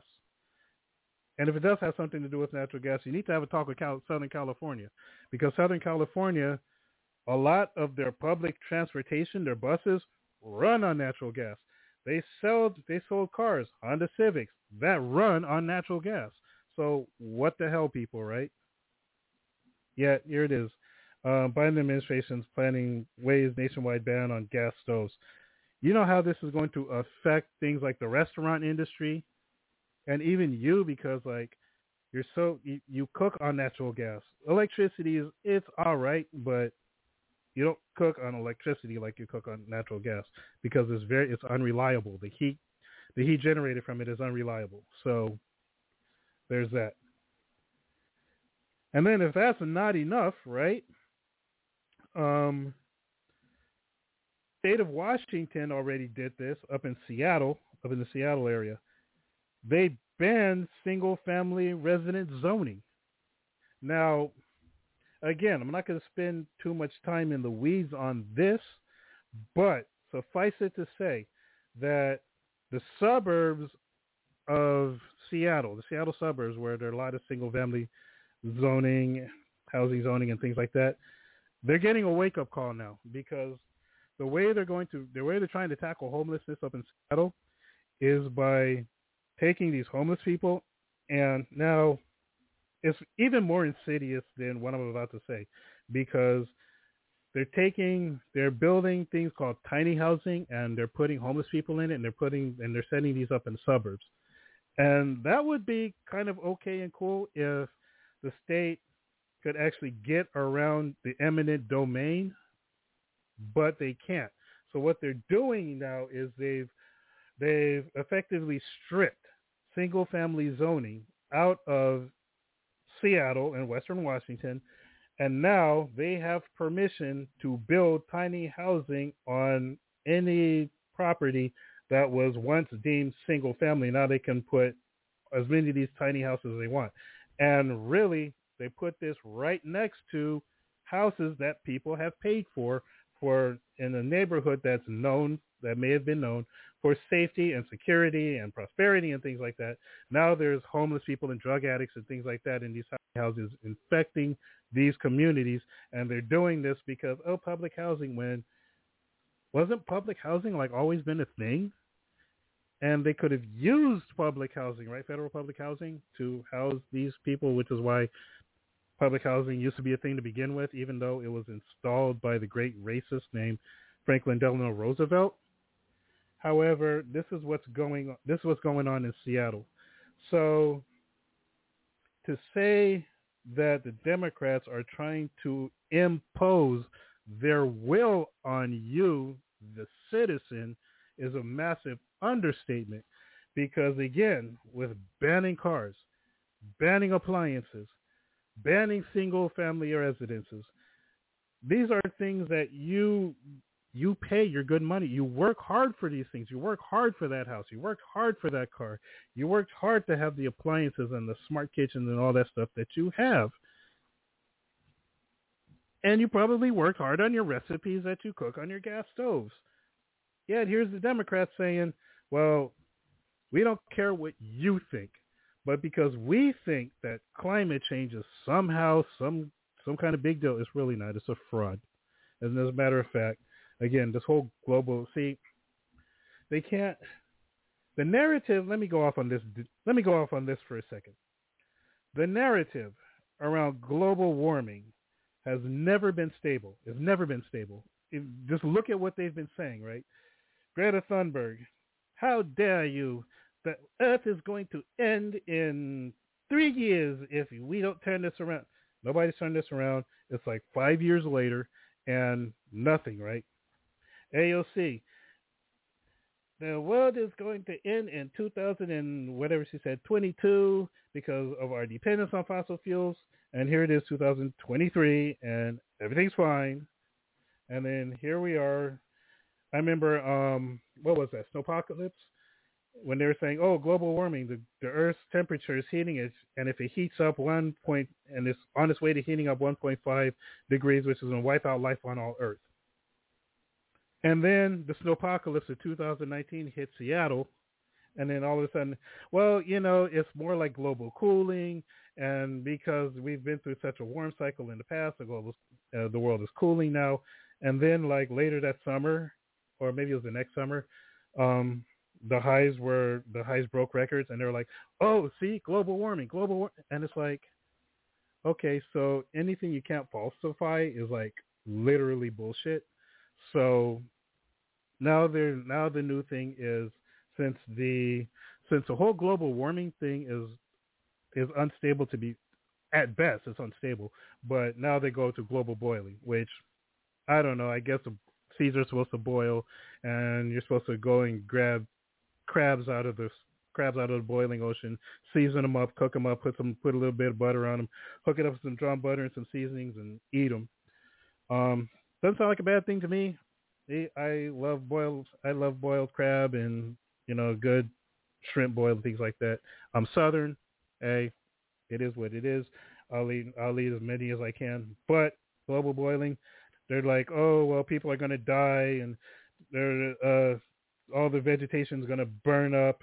And people are going to drop dead from the heat, and dogs and cats are going to live together and all this other stuff like they said in Ghostbusters. But again, this is their new thing. This is the way they're going to try to control your lives. And they're going to ask you for more tax money, and they're going to start banning more things. And the more you pay them, the more they're going to ban. And this is how they do. This is how the left does. They invent things to try to scare you into giving them all of your money so they can turn around and use it to ban things. But the most egregious example of them banning things happened during the pandemic, and I linked to this also, where I said they're using this.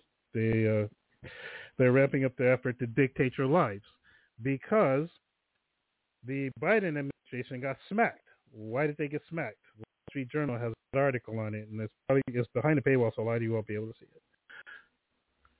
But the Biden administration got smacked, and it took a leftist judge in order to stay the injunction, but they got smacked hard. And the reason why they got smacked hard was because if you were following what the Twitter files were saying, the Twitter files exposed something ghastly.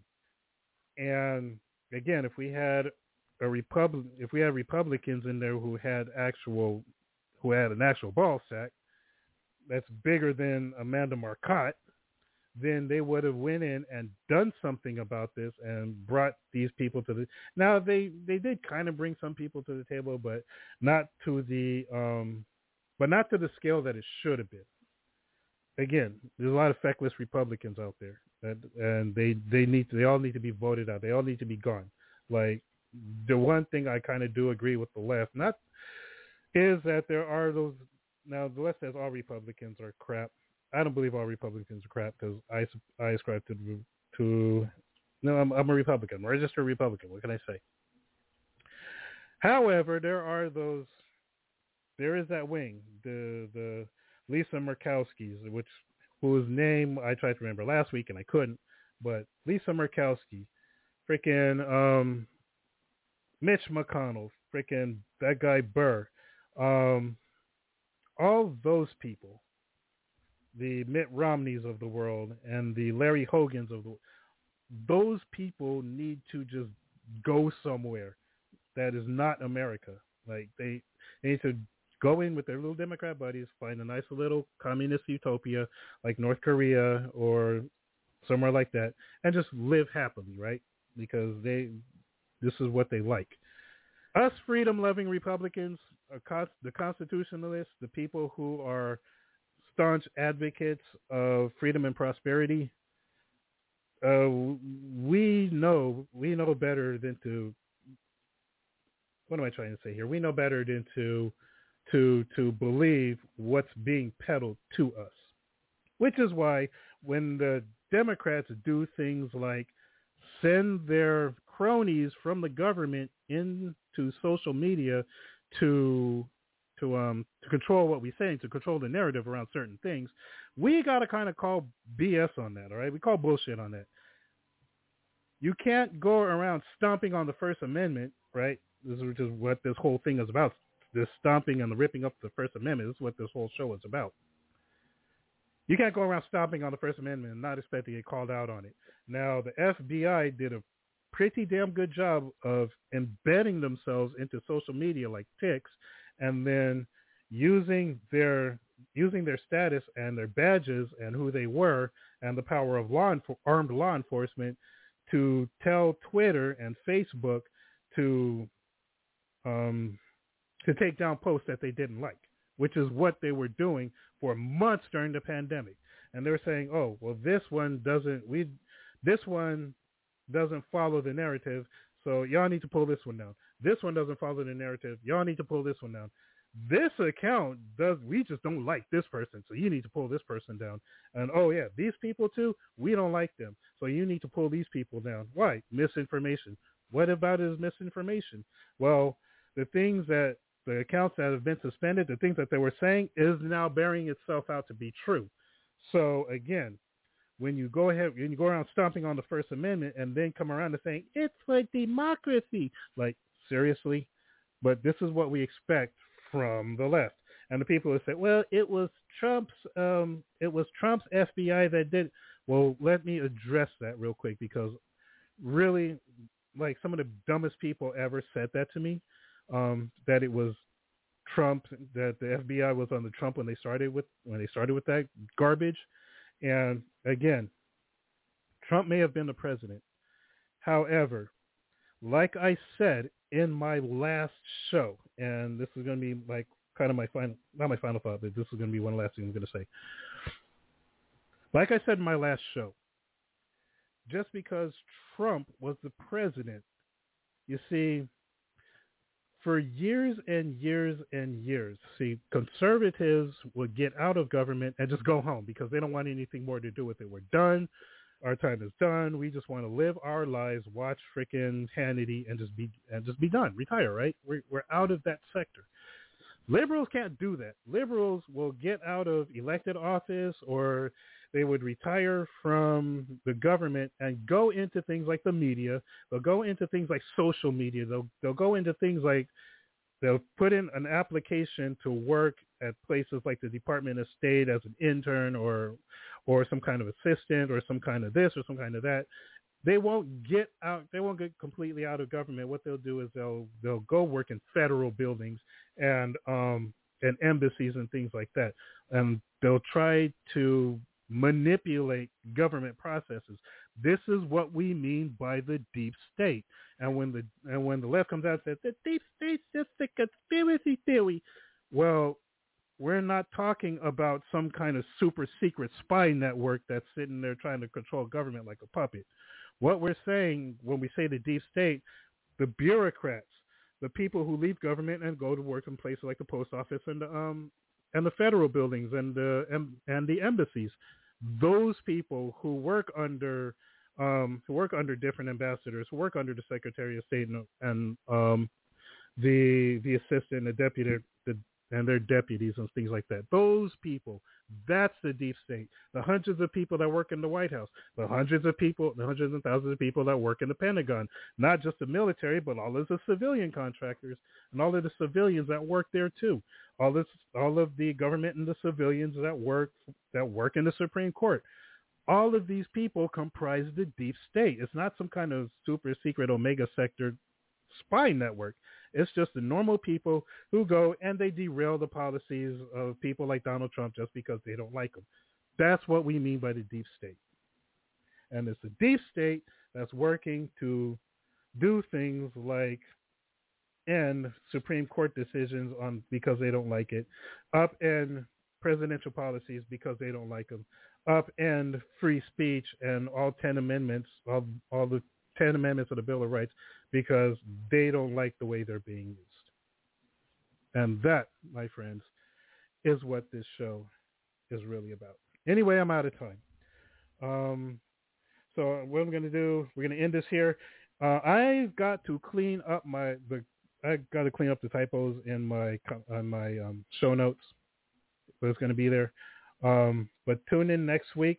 I think next week I'm going to go back and revisit a past show because I feel the need to do a second part of why blacks need to get a divorce from the Democrat Party. I want to do that next week. I'm not sure what time. I'll put that out on my Facebook because my schedule keeps changing. I hate this, but my schedule keeps changing until we find like something that works.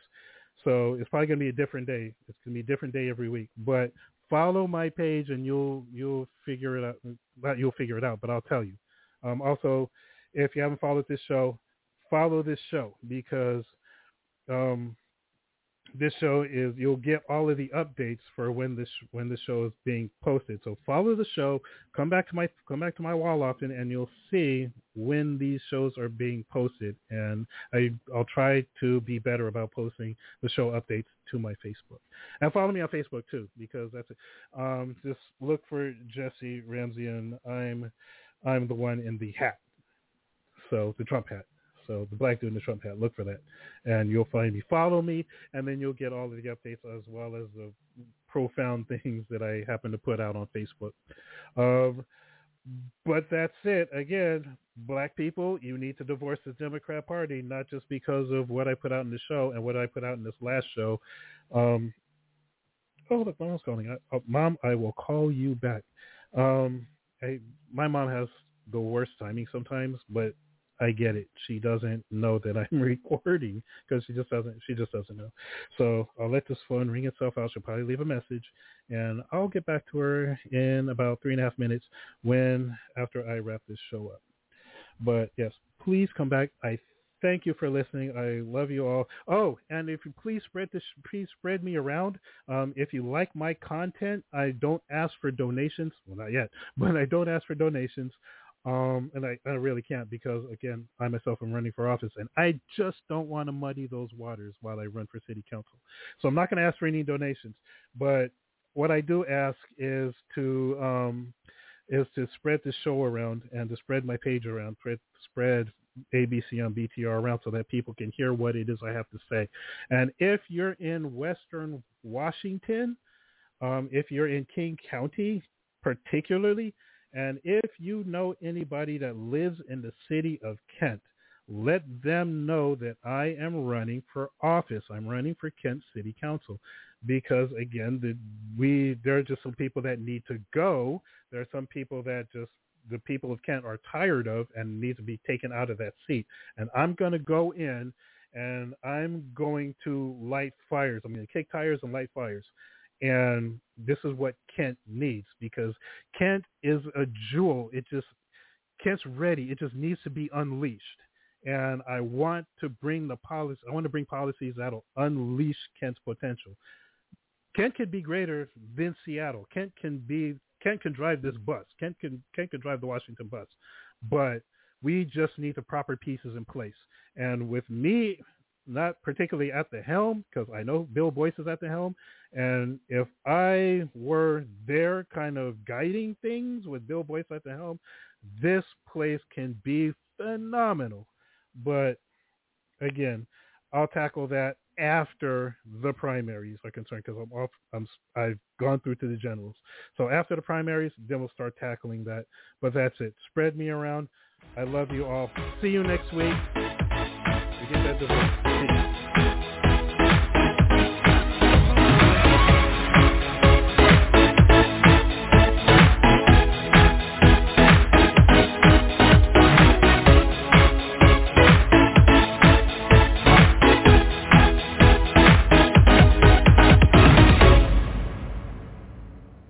Now go out and make the world a better place.